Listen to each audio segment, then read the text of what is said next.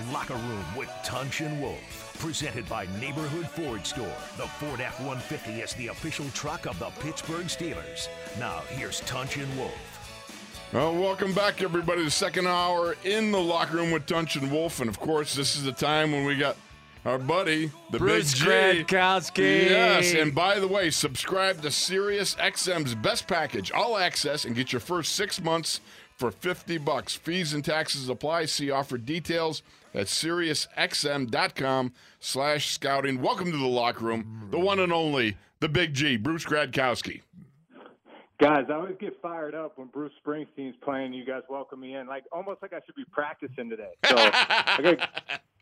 Hey, Bruce. I got to get that workout in. Bruce, I was listening to you on the NFL Network yesterday. What kind of snacks did you have for the game? Oh, man, Tunch, I'm a big snack guy. So last night I did make some chicken nachos. That was after my wife made a beautiful dinner of pasta with ground turkey meat, some shredded cheese on top that she put in the oven to kind of crisp it up a little bit. Oh, that's great. Yeah, Do you have some bread with it, too? Come on. Yeah, you had some bread with it, right? Come on, you big caboose. I don't eat bread. Oh, my goodness. How do you mooch up the sauce with no bread? Huh? No. Well, you know what? It's tough, man, but I know. I'm kind of conscious in that point. But if she would have had bread on the table, I couldn't pass it up. Now, how can you? But it wasn't there, so I kind of kept clean. Yeah. So you know what? Your gal took care of you. She just did no. There's no temptation there. but you know what? But I finished it with some ice cream at night, so it kind of evens out. Oh, excellent. Well, I love my snacks out. Obviously, I'm not one to miss any of the major meals either. So, anyhow, looking at this weekend, we got a major smorgasbord of blunt force trauma coming Steelers' way. What say you, Bruce? Oh man, this is exciting. I mean, who would have thought this would have kind of given us even more of what we were looking for when this game got postponed? I mean, with the Titans playing as well as they are. Especially after all the COVID stuff. Tannehill right now, through the last 3 weeks, has a league-high 94.4 overall grade for us at PFF. So he's playing efficient, he's playing smart, and with a lot of confidence. And that's what I look at this team. They're playing with confidence. It's a good culture. I feel like the Steelers and the Titans are kind of built similar. Very good head coaches, good leaders, good communicators. And it's definitely going to be a great matchup. Bruce, when you look at – I'm sorry, Chalucha, I didn't mean to cut you off there, but I had the thought. It dropped from my brain to my mouth like a gumball machine, so I had to roll with it, okay? Yeah, don't let him lose that thought. So when you look at Tannehill, you think, okay, this guy's just a play-action guy. 40% of the time he's play-action, but his numbers actually go up when he doesn't play action. Yeah, I mean, he's just playing good. I mean, I feel like it's a compliment to Arthur Smith. Their offensive coordinator. He's just doing a good job of, calling plays that he's comfortable with. And honestly, guys, I believe a lot is confidence. I feel like that's what Tomlin does a good job at. Guys can come into Pittsburgh and they develop in their own person, and Tomlin allows them to have that confidence. He empowers his players, and that's what you're seeing with Tannehill. Coming from Miami, getting an opportunity to play last year. And honestly, guys, I mean, he couldn't do much worse than what Mariota was doing. So there was no pressure on him. And then once they started winning, everyone else bought in that he was their guy. And that's how they're playing. They're playing with a lot of confidence as a team. Yes, I let Wolf take the question because I would have forgotten. He would have forgotten that question. What do you think about Ryan Tannehill, the way he play action passes and the way he sets them up, and the linebackers always seem to bite when he play action passes?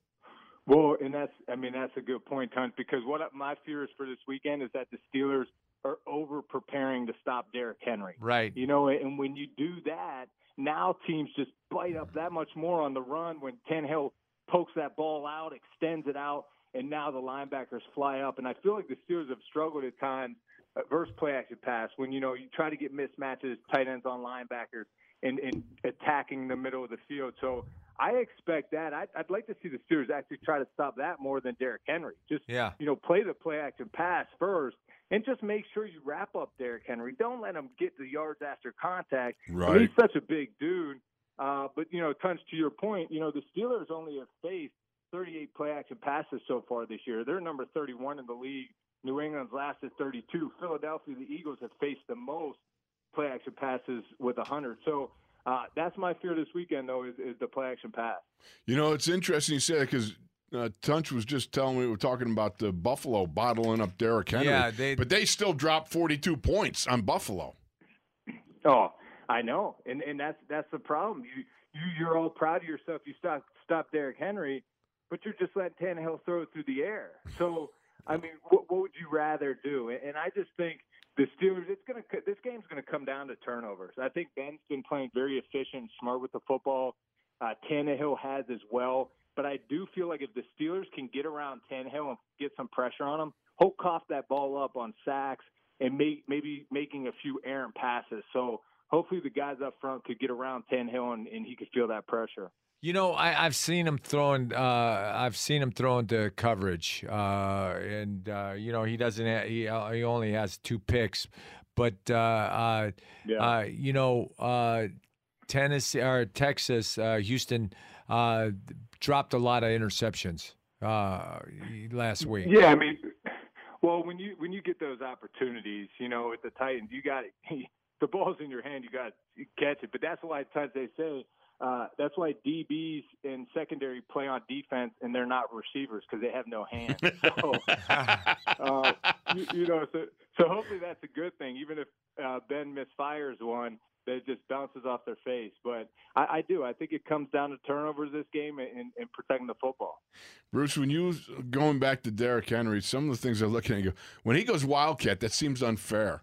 When he's got a lead blocker, that just seems a little unfair. I mean, you watch this guy because it's like Josh Norman, we've talked about, who couldn't believe the human levitation act he did on Josh Norman when he, stiff-armed him, horizontal in the air. It was unbelievable. Josh Norman should have taken him low. Yeah, exactly. In Tunch, I was just going to say that. You cannot try to tackle Derrick Henry high at all. I mean, it's like tackling Bud Dupree. I mean, you see Bud Dupree up close. Right. You see, just look how James Harrison was built. This dude, Derrick Henry, is a monster the way he runs. So, but if you do make him cut, if you don't give him that straightaway pass, and you bottle him up a little bit, you slow him down, and now you got a gang tackle. It can't just be a one-man tackle. You got to fly to the football, and I feel like the Steelers do a good job at that. Yeah, it's their receivers are good. Corey Davis, 15 catches, 206 yards. Adam Humphries, 21 catches, 200 yards, and A.J. Brown, 17 catches, 177 yards. They have good receivers. Yeah, no, they do. They got good weapons outside, and that's what's scary about this offense. Teams try to stop the run. And then all of a sudden you let, Corey Davis, A.J. Brown, and those guys get off outside and Humphrey. So the Steelers are going to have a challenge this week. I think you got to keep them behind the chains. Try to not let them get into third and shorts and not, get first downs to continue to move the chains. So I can't wait to watch this matchup, because I've been impressed, with the Steelers last week, the way they were focused on the Browns, took care of business and just, whooped up on them. And I expect the same this week, to be honest with you. I think they're going to be focused in. I think there's a little frustration built up from how their schedule has played out. They should be actually relaxing and having a little time off, but now they're playing. So I hope they use that to their advantage. You take that edge and you say, yeah, you know what, I'm supposed to be, I don't know, somewhere relaxing, not down here in Nashville playing a game, with barely anybody in the stands. But you look at this, this game is going to be a fun matchup, and you look defensively at these guys. And one of the things that stood out to me was the 2 inside linebackers, both tackling machines, but you know what? They're not downhill bangers. That's right. I mean, they stand there, they read, they move laterally, and then they'll, make their way towards banging a guy, but they don't come downhill with a real thud. Yeah, Rashaan Evans and Jayon Brown, they're sideline to sideline guys. But they're not step up and smaculate people. Yeah, but Rashaan Evans runs through a bunch of times. He runs through. And guys, that's how this game is nowadays. I think you need linebackers that are sideline to sideline guys because of how much teams are passing, how athletic the offenses are and how much jet sweeps and motions and screens and wide receiver screens, running back screens. So they really cover ground. And I think the Steelers have done a good job offensively with some shifts and motions. Last week, I didn't like the RPOs they started with just because sometimes as a quarterback, I'm just speaking from my personal experience, is it's not always comfortable because you're not even able to make a decision until after you get the ball in your hand, and then you're reading the defender. And now it's like, does an offensive lineman get in your vision where you can't see what that linebacker did or what his move was, and then you're kind of indecisive?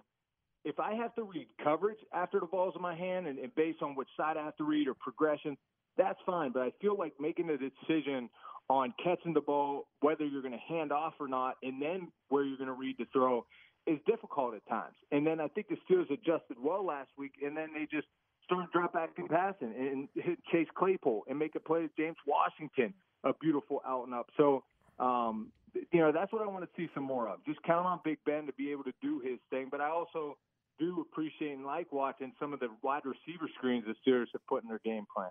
What are you looking at, Bruce, on the RPO, and how do you not let your offensive linemen get downfield so they're throwing a flag?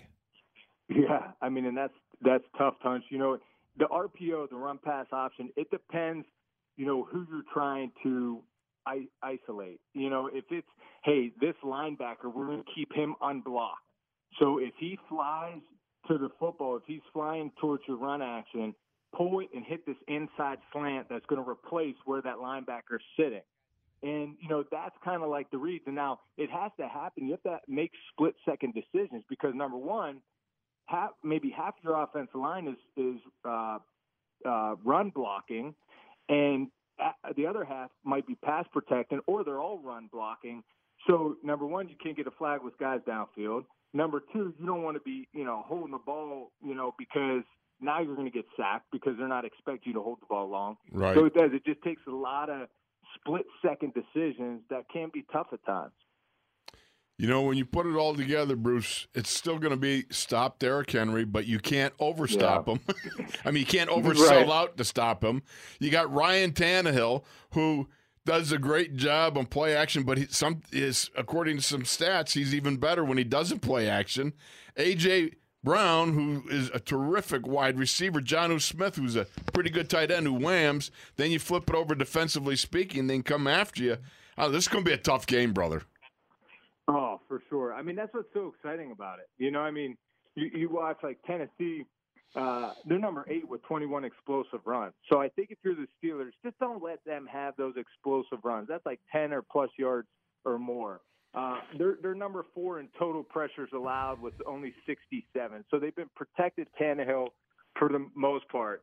Now, Taylor Lewan's out, so maybe that gives the Steelers an advantage. And then I look at the Steelers with the total pressures generated, 146, number 2. So this is going to be a great matchup up front. I think it's going to be the Titans offensive line versus the Steelers defensive front. And whoever wins that battle is going to win this football game. Yeah. Thank you, Bruce, for joining us. Appreciate you, brother. God bless you, brother. Love you, buddy. Take care. Man, I love you guys. Have a good weekend. All right, brother. Take care. Take Much care. love to you. All right. Subscribe to SiriusXM's best package, all access, and get your first 6 months for $50. Fees and taxes apply. See offer details at SiriusXM.com/scouting. All right. We're going to take a break, and we'll be back. He's Wolf. I'm Tunch. You're in the locker room, and we'll be back after this.